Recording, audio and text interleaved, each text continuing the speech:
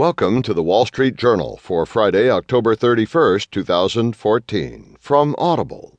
Today you'll hear, U.S. extends solid growth, sidestepping global tumult.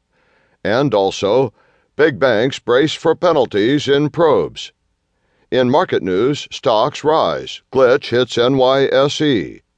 Today's Heard on the Street column, longer legal shadow falls over city. Plus today's editorial, in Ahead of the Tape by Spencer Jacob, Scary Halloween for Exxon Chevron, and from Personal Journal, Skinnier Seats on More Crowded Planes.